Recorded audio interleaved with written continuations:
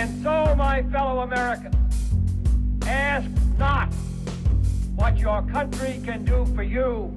Ask what you can do for your country. In the councils of government, we must guard against the acquisition of unwarranted influence, whether sought or unsought, by the military-industrial complex. That we can, and so help us God, we will make America great again. What's up, guys? Welcome to another episode of the No Gimmicks Podcast. I'm your humble host, as always, Brady Leonard. Hopefully you guys are having a great weekend. Man, I'm kind of in a bad mood today. Right before I hit record on the podcast, I was checking Twitter, and news broke that Ben Roethlisberger is undergoing surgery on his elbow and is out for the season. That really sucks. So, essentially, season over for the Pittsburgh Steelers. That really blows. So, yeah, get well soon, big guy. We'll look forward to next year. Also, rest in peace to my fantasy football team. Yikes. Lost my quarterback. I got blown out last week by the failing New York Times, which is... yeesh. That's embarrassing. By definition, they are failures. So, man, what does that make me? I don't know. Anyway, I was joined by Ian Haworth today. Always good talking to Ian. We basically just savaged the press for 45 minutes because they deserve it. They are just the worst. We talked about the latest round of ridiculous accusations from the New York Times against Brett Kavanaugh. It's just a total joke, and we break it all down. Before I get to Ian, guys, if you haven't already, please follow us on Twitter at NoGimmicksPod, and please subscribe on iTunes, SoundCloud, or Google Play if you're on iTunes. Please give us a 5-star rating and a good review. And if you want to get involved with the show, you can hit us up over on Patreon, patreon.com/NoGimmicksPodcast. There's cool incentives if you choose to get involved over there. All right, without further ado, here's my chat with Ian Haworth.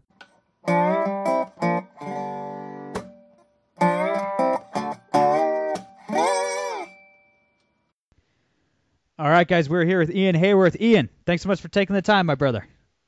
Oh, thank you for having me back. It's great to be back on your show. Of course, man. It'll be fun. It was definitely fun the first time, and then I'm actually going to be on your show tomorrow. If people, yeah, I'm excited to have you on. If people didn't get enough of me on the 2 episodes I'm putting out, they can hear me on your show tomorrow afternoon, so that'll be a lot of fun too. Yeah, man. So let's just jump right into the big news of the day. And that is, over the weekend, the New York Times went right back to baselessly smearing Associate Justice Brett Kavanaugh. I don't know why they felt the need to do this, but they alleged that back in college, Brett Kavanaugh really liked to whip his dick out at parties and stuff. They were forced to admit today that the alleged accuser told them that she does not recall anything like that happening and that they made it all up. So... we'll go into this in detail, but not a great look for the quote-unquote paper of record. No, it's certainly not what you'd want from someone who is supposed to be the ultimate guardians of journalistic truth. These people, the correction's hilarious, and I'm not even going to read it.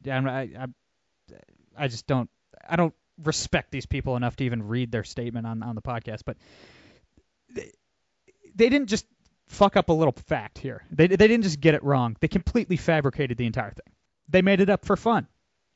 They literally made up these allegations for fun and for profit, and to get Trump, to get Kavanaugh, to get Republicans. That's it. And they basically admitted it. There's no basis for any of these accusations at all, as we already knew. I mean, anybody with 2 brain cells to rub together knows that Brett Kavanaugh didn't do anything wrong. But the fact that they're admitting that they just lie. I mean, it's just a bald-faced lie. They completely made it all up. It was a complete fabrication. There was no error. There was no journalistic error or anything like that. They just made it up. I mean, I think the biggest problem is that it's the clear implication over the past couple of years really is where it's been ratcheted up, where those so-called mistakes always happen in one direction. You could blame it on incompetence if, say, false allegations came out and were being published too early about both sides. But the fact it's always so targeted makes it quite clear that it's just in pursuit of a narrative. That's all this is. And Kavanaugh is one of these kind of very, very divisive topics that got the Democratic base going. It brought them to some decent numbers in the 2018 elections. And now we're coming up to 2020. The economy is doing well. The 2020 Democratic candidates are all fighting to be who can be the most incompetent, radical, crazy person. And so the New York Times obviously thought, okay, we need to bring things onto our side a little bit. Let's let's stir up this really, really divisive topic that did pretty well for us a few years ago. And it just doesn't matter to them that it's not true. Or at least, to be fair, we don't know whether it's true, but you can't just make accusations with no evidence when the accuser says that she doesn't even remember it happening. This is not journalism. At this point, you can make up any story about Joe Biden. You could say it about Kamala Harris, about Elizabeth Warren.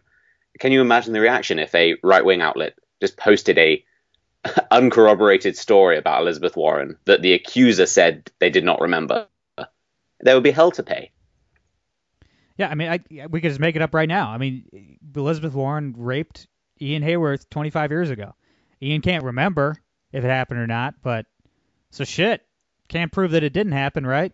Publish it. I mean, adds a whole new meaning to singing about Colors of the Wind, but it's just... The crazy thing with Elizabeth Warren as well is that there is a real story about her that is just should be disqualifying, that the media just do not care. I mean, Elizabeth Warren is the one candidate who surprises me the most, that she literally appropriated a culture for her own cynical gain. For 30 years. Don't forget that part. For 30 years, for career and political gain, she continually lied. Not only that, she lied to get into a cookbook for this famous seafood recipe for a landlocked state. And it's just, there's no big deal. The media are fine. She's being forwarded as the media's top choice. And I have no huge problem with the media going after politicians, but the fact they give someone like Elizabeth Warren a free pass, who is just the most awful candidate. I mean, she has yet to answer a question. If you watch any of the debates, her answer is, so let's be clear. And then she just lies for 5 minutes about something completely irrelevant. And so I think that's what really should upset people. I wouldn't say more, but it should upset people just as much as, yes, the majority of media is lying, but also the majority of media is supporting a political side. If they were equally incompetent in both directions, that would be one thing. But to be so blatantly pushing the Democrats is quite appalling to see from a so-called objective outlet. When Trump called the press the enemy of the American people, I said, that goes too far. This is 2 years ago or more. Mm-hmm. I said, well, maybe that goes too far. I apologized on air about a year ago to the president and said I was wrong and he was right. The press is the enemy of the American people, because they are. I mean, they really are. I mean, they really, really hate us. I mean, they hate you. I mean, they hate me. They hate us more than anything, and that hatred for us is their motivation behind literally everything they do. And I'm going further and further on the corporate press is the enemy of the American people thing. Like, I used to say, look, it's fine that they're so harsh on Republicans. I just wish they were harsh on the Democrats as well, like you said, with Elizabeth Warren. I mean, obviously there's plenty there to be critical of with Elizabeth Warren. But no, I'm past all of that. I'm done. I've moved on completely. I'm literally going to dedicate the next month on this podcast to viciously, brutally, mercilessly savaging the press. That's what, and I don't even enjoy that, man. I'm a wonky dude. I love debating policy. I could sit here for 2 hours a week and just talk Austrian economics. That's what I enjoy the most. You know what I mean? That's what I feel I'm best at. That's what I actually enjoy doing. But the press is the only story. The New York Times is the only story. Everything else is going fine in the country right now. I mean, Iran bombed a Saudi oil field, and we're seeing what's going to happen there. That's troubling and stuff. But look, Trump's doing a pretty decent job. The economy's fine, I guess. Even with the trade war with China, somehow, which I hate to admit because I'm a free trade absolutist. I'm anti-tariff, but the tariffs actually seem to be working and really damaging China. I mean, everything's kind of going great. But the press, it's the only problem. The only thing worth talking about right now is the press, and these people need to be destroyed. These people, the New York Times, the Washington Post, CNN, MSNBC, the LA Times, all these entities, they do not deserve any respect from us. They deserve no respect. They deserve to be mocked. They deserve to be laughed at, ridiculed, and cast aside, cast out of polite society. They need to be completely destroyed, scorched earth, destroyed, and the earth salted where they once stood. Are you with me on that? Like, have you been as radicalized as me in recent months against the press? I think I've been kind of. I think I agree with your conclusions. I think I've kind of just been quite. Nothing's really surprised me about the media because I think they've been just becoming less subtle. I think they've been like this for a long time. I think what surprised me the most, and I think what has shown that we have to, as a user base, push back, is that they're not even pretending anymore. I think a lot of this, though, again, it's their fault. I think people blame. We can get back to what I think about Trump saying that the press are the enemy of the people in a second, but the media really create these Frankensteins that they then blame conservatives for. So with Trump, ever since he was elected, which the media helped elect him, by the way, they have been turning the outrage dial up to 11 on quite literally everything. Nothing is a mediocre story. Nothing is, oh, Trump said something kind of silly, ha ha ha, let's move on. Everything is, we're all going to die, it's going to be the next apocalypse. And the problem is that once you've turned that dial up to 11, it's the metric which you use going forward. And so every day they have to either keep the level at the same point or ratchet it up higher. And so they've created this impossible system for themselves where they can't go back because that would admit that they were wrong in the past. And so then you are just left with this impossible situation now where they tweet out ridiculous stories that they haven't confirmed because they have to keep the outrage going. And then they do these kind of cowardly little withdrawals that no one really pays attention to, and then it's just on and on and on. So I think we have to do something to break this cycle because people still view these outlets as some form of truth. People are basing their opinions on these outlets, and it's clearly false.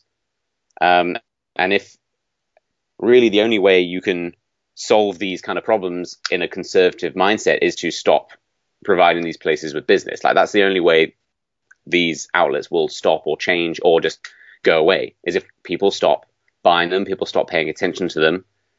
I just think it's going to be a very slow death. It's not like some of these, I think like Think Progress, right, shut down a week or so ago.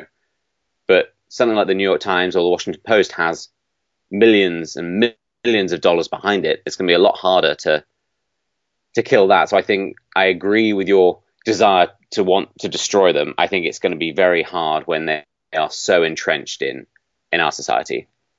I agree, but look, man, we need all hands on deck. Like, we need to ratchet up our attacks on the press. Like, yep. I truly mean that. Like, all of conservative media, like everyone, all you, me, all of friends, everybody, every conservative on Twitter, we need to just savage these people until there's not a person left in the country that takes the New York Times seriously, because that's what they deserve. Yep. Every single person employed by the New York Times needs to be fired. From the journalists on the ground all the way up to the editors, everyone needs to go. They need to be without jobs. They need to be unemployed. Like, that's the only answer. That's the only answer for these monsters, these evil savages. That's truly what they are. I have a question for you, Ian. Yeah. How many points in every election do the press give to the Democrats, do you think? Like, they're not as influential as they think they are. Obviously, they think they run the world, which is weird that they still think that after, Trump got elected and stuff. But, they certainly aren't as influential as they think they are. But I think if we had a fair press, if we had a real press, if we had a real free press, Republicans would add another 5 to 10 points easy in every election. So I think I don't think Democrats would have won anything for decades if we had a real press. Like, obviously, there's no way to prove that, but that's just kind of the feeling I get. So I think because of the general political division, I don't think that the Democrats gain any votes because of the press. I think the Republicans lose votes because of the press. I think there's a lot of people who feel like disenfranchised by politics or aren't interested, so who don't vote, for either side. So I think that's the bigger cause. I would actually say that I feel like the press actually play a bigger part during the primaries. I think that's right now where they are really wielding their power, where you have some candidates who are just being pushed out of the limelight. I feel like Andrew Yang and Tulsi Gabbard are kind of pretty realistic, fairly moderate in some ways candidates who are very popular in certain fields who are just being completely delegitimized with the attempt to push someone like Elizabeth Warren. Kamala Harris was pushed for a long time before she sort of hit herself in the face with her complete inability to be a good candidate. Yeah, Tulsi Gabbard, the cop killer, really just knocked her down a peg. It's just, oh, that was so great. That was just the best moment of the debate so far, when it was just like a couple of minutes long too. It wasn't even like one liner. It was just, okay, here's everything you've done wrong and why you're a terrible candidate. And she has nothing to go. So I would say that the press definitely take votes away from the Republicans. I think that's quite clear. I think the issue with Trump as well is that he makes it quite easy. I think the press are always going to come after him. He makes it very easy. He definitely plays into it because he's part of this media circle too. He provides them with a constant stream of kind of reasonably low-level outrage, which I know is good for him and his base. It's not great for the people in the middle who the media are targeting by pointing out occasionally the things he says that are either wrong or kind of fairly thoughtless. So in terms of a number, I would definitely say at least 5 to 10%. I think, especially when you look at the fluctuation of support for Trump and how that often aligns with an onslaught from the media. The problem is that sometimes those onslaughts were deserved. Trump hasn't been 100% fantastic the entire time. He's done some objectively bad things, but over time, when I feel like he's calmed down quite a lot if you compare him to his early presidency, but the outrage hasn't changed. And now you've got someone like Kavanaugh being dragged in with exactly the same intent, which is to imply that anyone who's a conservative supports rape. And so if you vote for conservatives, you are also supporting rape. It's dreadfully disgusting to watch and completely immoral viewpoint to push. But they're doing it. And there's a lot of conservatives, as you say, who, if you're not going to speak out about it and be honest about it, then they don't deserve a level of trust. They're not going to stop until they get what they want, which is a Democrat in the White House. You made a couple really good points. One, that their influence is probably felt the strongest during the primaries. And I mean, you saw that in 2016. I mean, the press selected Donald Trump and Hillary Clinton. I mean, they really did. They gave, if you looked at the press coverage they gave Trump versus any of the other Republicans, he got something like 90% of the press coverage. And it was the same with Hillary Clinton. They just gave her, I mean, they completely shut down Bernie Sanders and just gave her 90% of the press coverage on the Democratic side. So they basically just selected the candidates, which is even more disturbing. And another point with how Democrats get 5 to 10 points every election because of the press.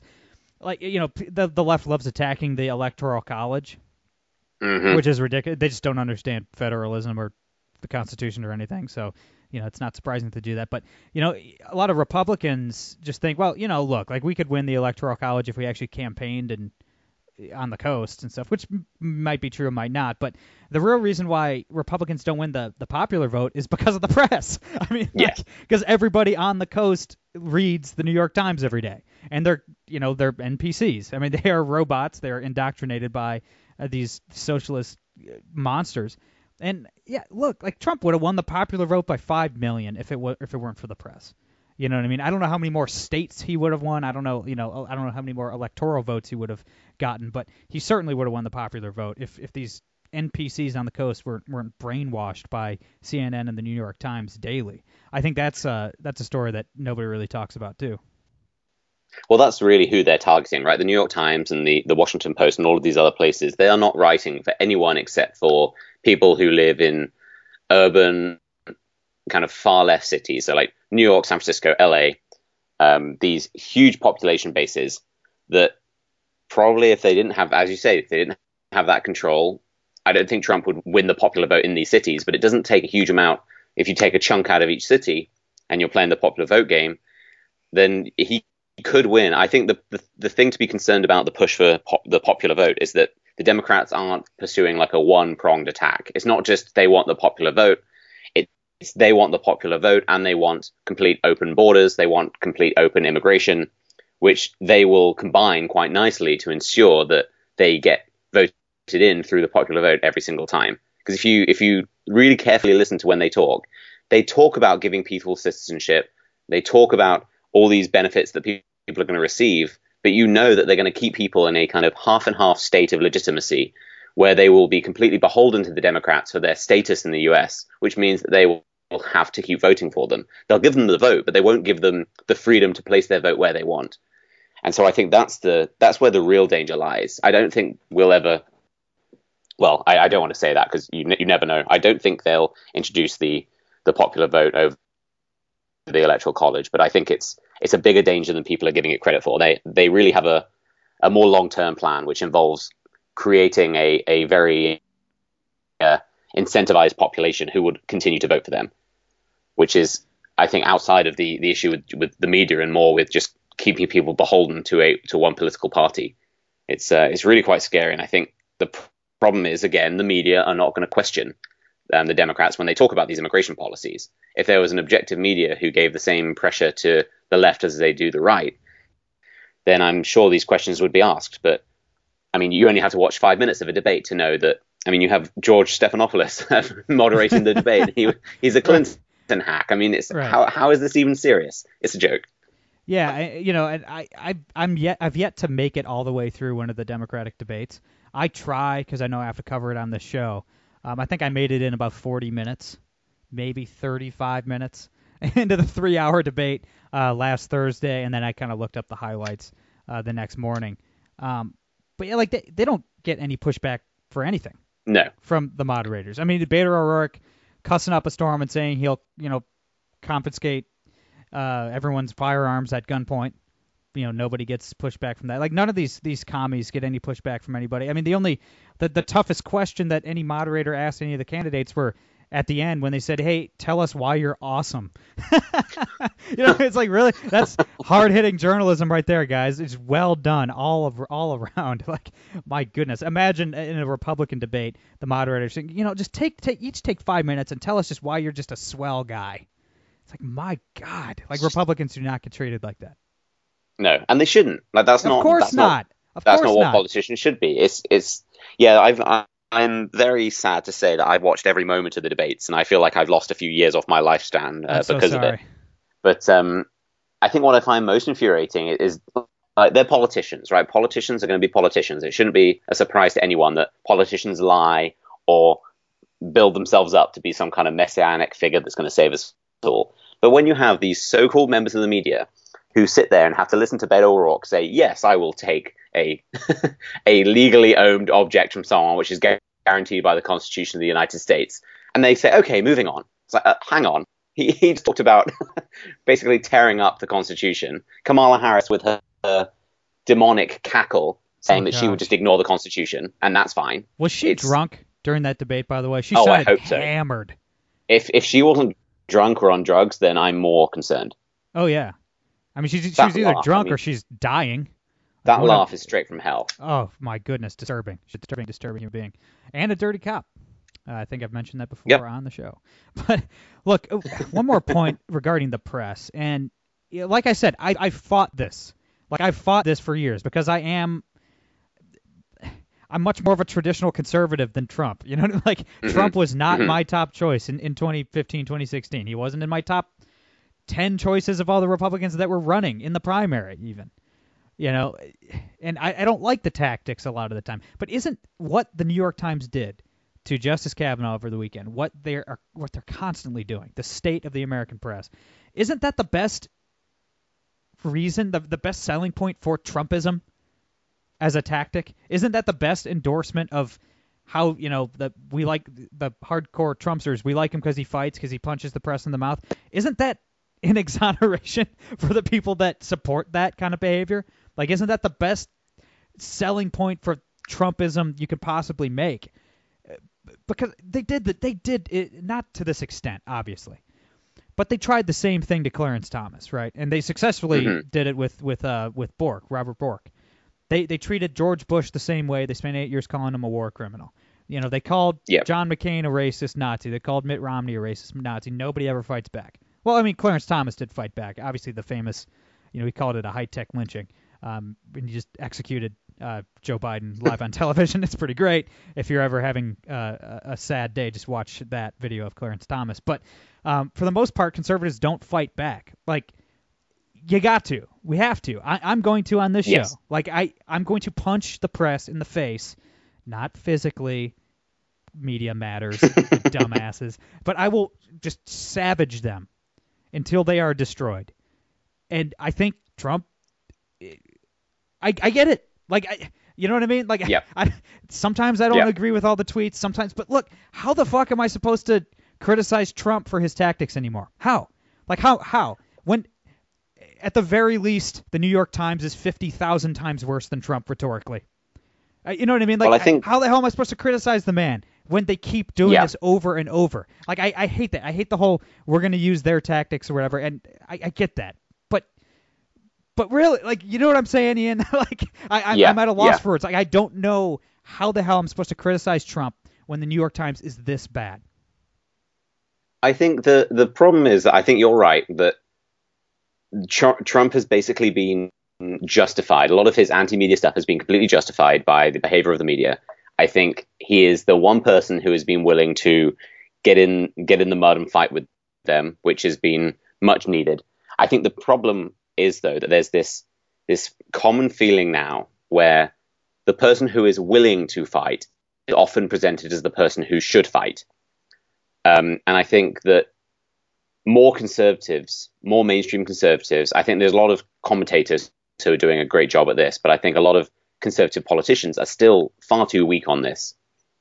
And Trump has been given the responsibility to push back against this. And I'm still not sure whether he is the best long term. He's certainly the best short term. You know, he slaps back at them. He argues with them in press conferences. It's fantastic. You know, if you enjoy a fight. The problem is that you've also got to think about the damage it could cause the conservative movement generally, because Trump won't be around forever, regardless of what people a lot of people want to think. And so I'm just concerned. I'm not saying it's going to happen. I'm concerned that Trumpism will replace conservatism, and people will start to think that conservatism is just fighting back against the media, is just kind of sinking to their level. And I think what I would like to see is some true conservative candidates, like, you know, Ted Cruz, that kind of conservative ilk, pushing back against the media just as harshly. And then I think we would have the best of both worlds. We would have the determined aggression against the media, which is so obviously biased and so obviously have an agenda, but we would also have the protection of conservatism. I get very scared by we can have one or the other. I don't think that's true. I think with Trump, that's true. Well, I totally agree, and that is a good point, and that is something that I'm very concerned with too. Like, what is the conservative movement going to look like after Trump?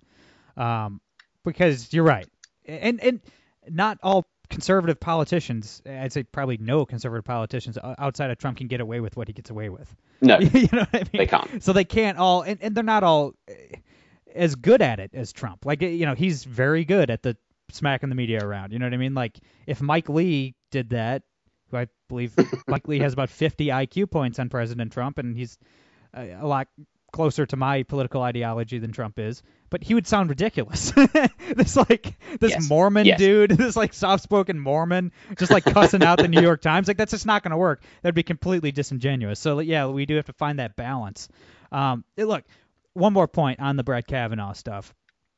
Mm-hmm. There is a silver lining here, and that is last September, their ridiculous lies and their slanderous nonsense against Brett Kavanaugh united the entire right wing the way we haven't been united in a long, long time. I mean, since Reagan, right? I mean, you saw Lindsey Graham and Rand Paul doing interviews together like they're best friends. Those motherfuckers hate each other. Okay, they don't agree on anything, but they united. I mean, from the center right, you know, John Kasich types to the libertarian, you know, like the minarchist libertarians, everybody were standing shoulder to shoulder against the press's treatment of Brett Kavanaugh. So I do see it as a bit of a silver lining that, you know, we could see a unified conservative movement at least for a while.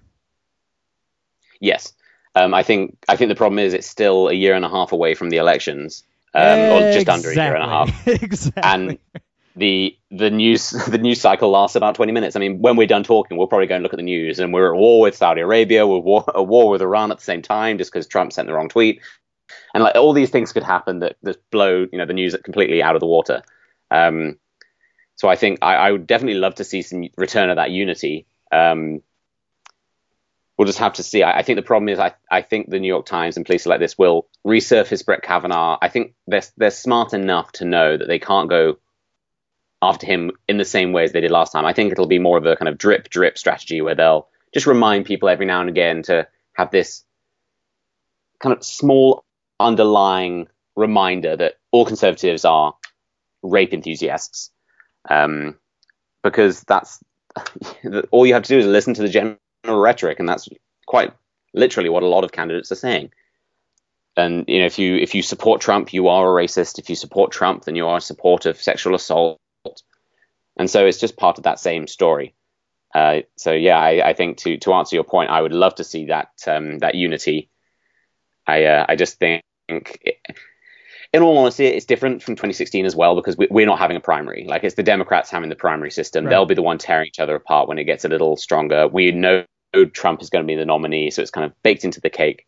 I just don't have faith that the news cycle will stay on this. I'm sure something will happen that will make conservatives tear their hair out at least a couple of times before the election. Oh, so you're not buying Trump's primary challengers? The Obama was a Muslim guy isn't going to win. The fly to Argentina to bang some chick behind his wife's back thing, he's not going to win. Not too confident in this cast of characters. I know the odds are really, really high. I'm just not confident. Really, like the guy who says the N-word on Twitter all the time, like he's not doing it for you, Ian? It's just it really does. I know it sounds hilarious, but in all seriousness, when people make comments about how awful Trump is, and then you see the people running against him, that the media are kind of celebrating. The media are pushing them, hoping that they will unsettle Trump. It's like, do you realize you are trying to replace one person with a far worse monster? Far worse. It's they really are. They're just terrible. The media are just awful. Terrible. And you're absolutely right that we're at least 750 news cycles away from November 2020. That might be a conservative estimate, but that's why it's indicative that we don't let up. And I mean that. Like, I'm not trying to like I know my show and your show, Ian, like we aren't the most popular conservative commentators out there. I get it. Like, I'm not trying to inflate our sense of self-worth or something like that. But it's on us to not let these bastards get away with it anymore. And no, I refuse. Like, I won't let it go. Like, these people, like, we talked about this a little bit before we started recording. Like, I don't think there's redemption for the New York Times. I mean, they're awful. They're evil monsters. Like, they whitewashed the Holocaust. They covered up FDR imprisoning tens of thousands of Japanese Americans. I mean, they've been an evil, communist, sympathizing, left-wing rag since at least the 1920s, right? Since at least the Great Depression. There's no coming back. They need to be destroyed. There's no coming back. But we can't let them get away with like we'll issue a correction that nobody sees. No. Yeah. Like, I'm not letting anything go anymore with these monsters. They deserve not. They obviously don't deserve the benefit of the doubt. They're doing this intentionally. And these journalists are lying because their bosses tell them to lie. I mean, it's from the top down. It truly is. So, like, we need to keep up the pressure. We need to keep punching them over and over and over until they finally fall to the mat unconscious. I mean, that is what we need to do, and that's what I'm going to do on this show. We will keep hitting them. We will keep bringing this up. I will keep bringing up the treatment of Brett Kavanaugh because we cannot let this go. They do not deserve to be able to get away with this any longer. I think just one last point from me on that subject is I think that kind of apathy is the left's greatest weapon when it comes to a lot of these things. Yes. You see it with Brexit, you see it with the media, you see it with a lot of things where they rely on people getting bored, people getting tired, and wanting to move on. And I think that's the most dangerous point when you're thinking, I just don't care anymore. That's when they've truly won, because you're not going to care when they keep going further and further. And so I think you're completely right. And it's also not just on commentators, it's on just conservatives as consumers to refuse to accept those places as actual sources of news, to push back in conversations if it's appropriate, and just to go elsewhere, support other outlets who are trying to bring a different, obviously not going to be objective because I don't really believe in objective news, but try and support other outlets who are providing a different sense of what's going on. I think that's because New York Times and the Washington Post, they have all the money. There's a lot of smaller outlets. I mean, not just me and you, but some places like, The Blaze, Daily Wire, these kind of places that are having to rely on subscriptions and things like that. So I think there's something that everyone can do on a different level to try and push back. Absolutely. Yeah, I couldn't agree more, man. So to summarize the episode, screw the New York Times, keep hitting them until they're bloodied on the floor. Not physically. Yep. Not physically. Figuratively. Figuratively, let's beat them unconscious. Let's beat them senses figuratively. All right, Ian, I got to let you go, man. Where can everybody find you online and keep in touch with you and find your show, which I will be appearing on tomorrow? The whole rundown. Yeah, so you can find, I'm on Facebook, Twitter, and Instagram. My handle is IG Haworth, so that's IGHAWORTH. You can find my show on YouTube, which is The Ian House Show. You can find that on YouTube. It's on iTunes for podcasts. So, yeah, check me out any of those places. And, really excited to have you on the show tomorrow. I don't know what we'll talk about. We'll have to do something other than the media. Well, I'm sure whatever's in the news today. I will bring my rhetorical brass knuckles to the podcast tomorrow to continue beating on the press. Figuratively, of course. Everybody follow Ian. He's great. I'm sure I'll have him back on soon. That's all I got for today. I'm Brady Leonard. I'll be back on Wednesday. No gimmicks.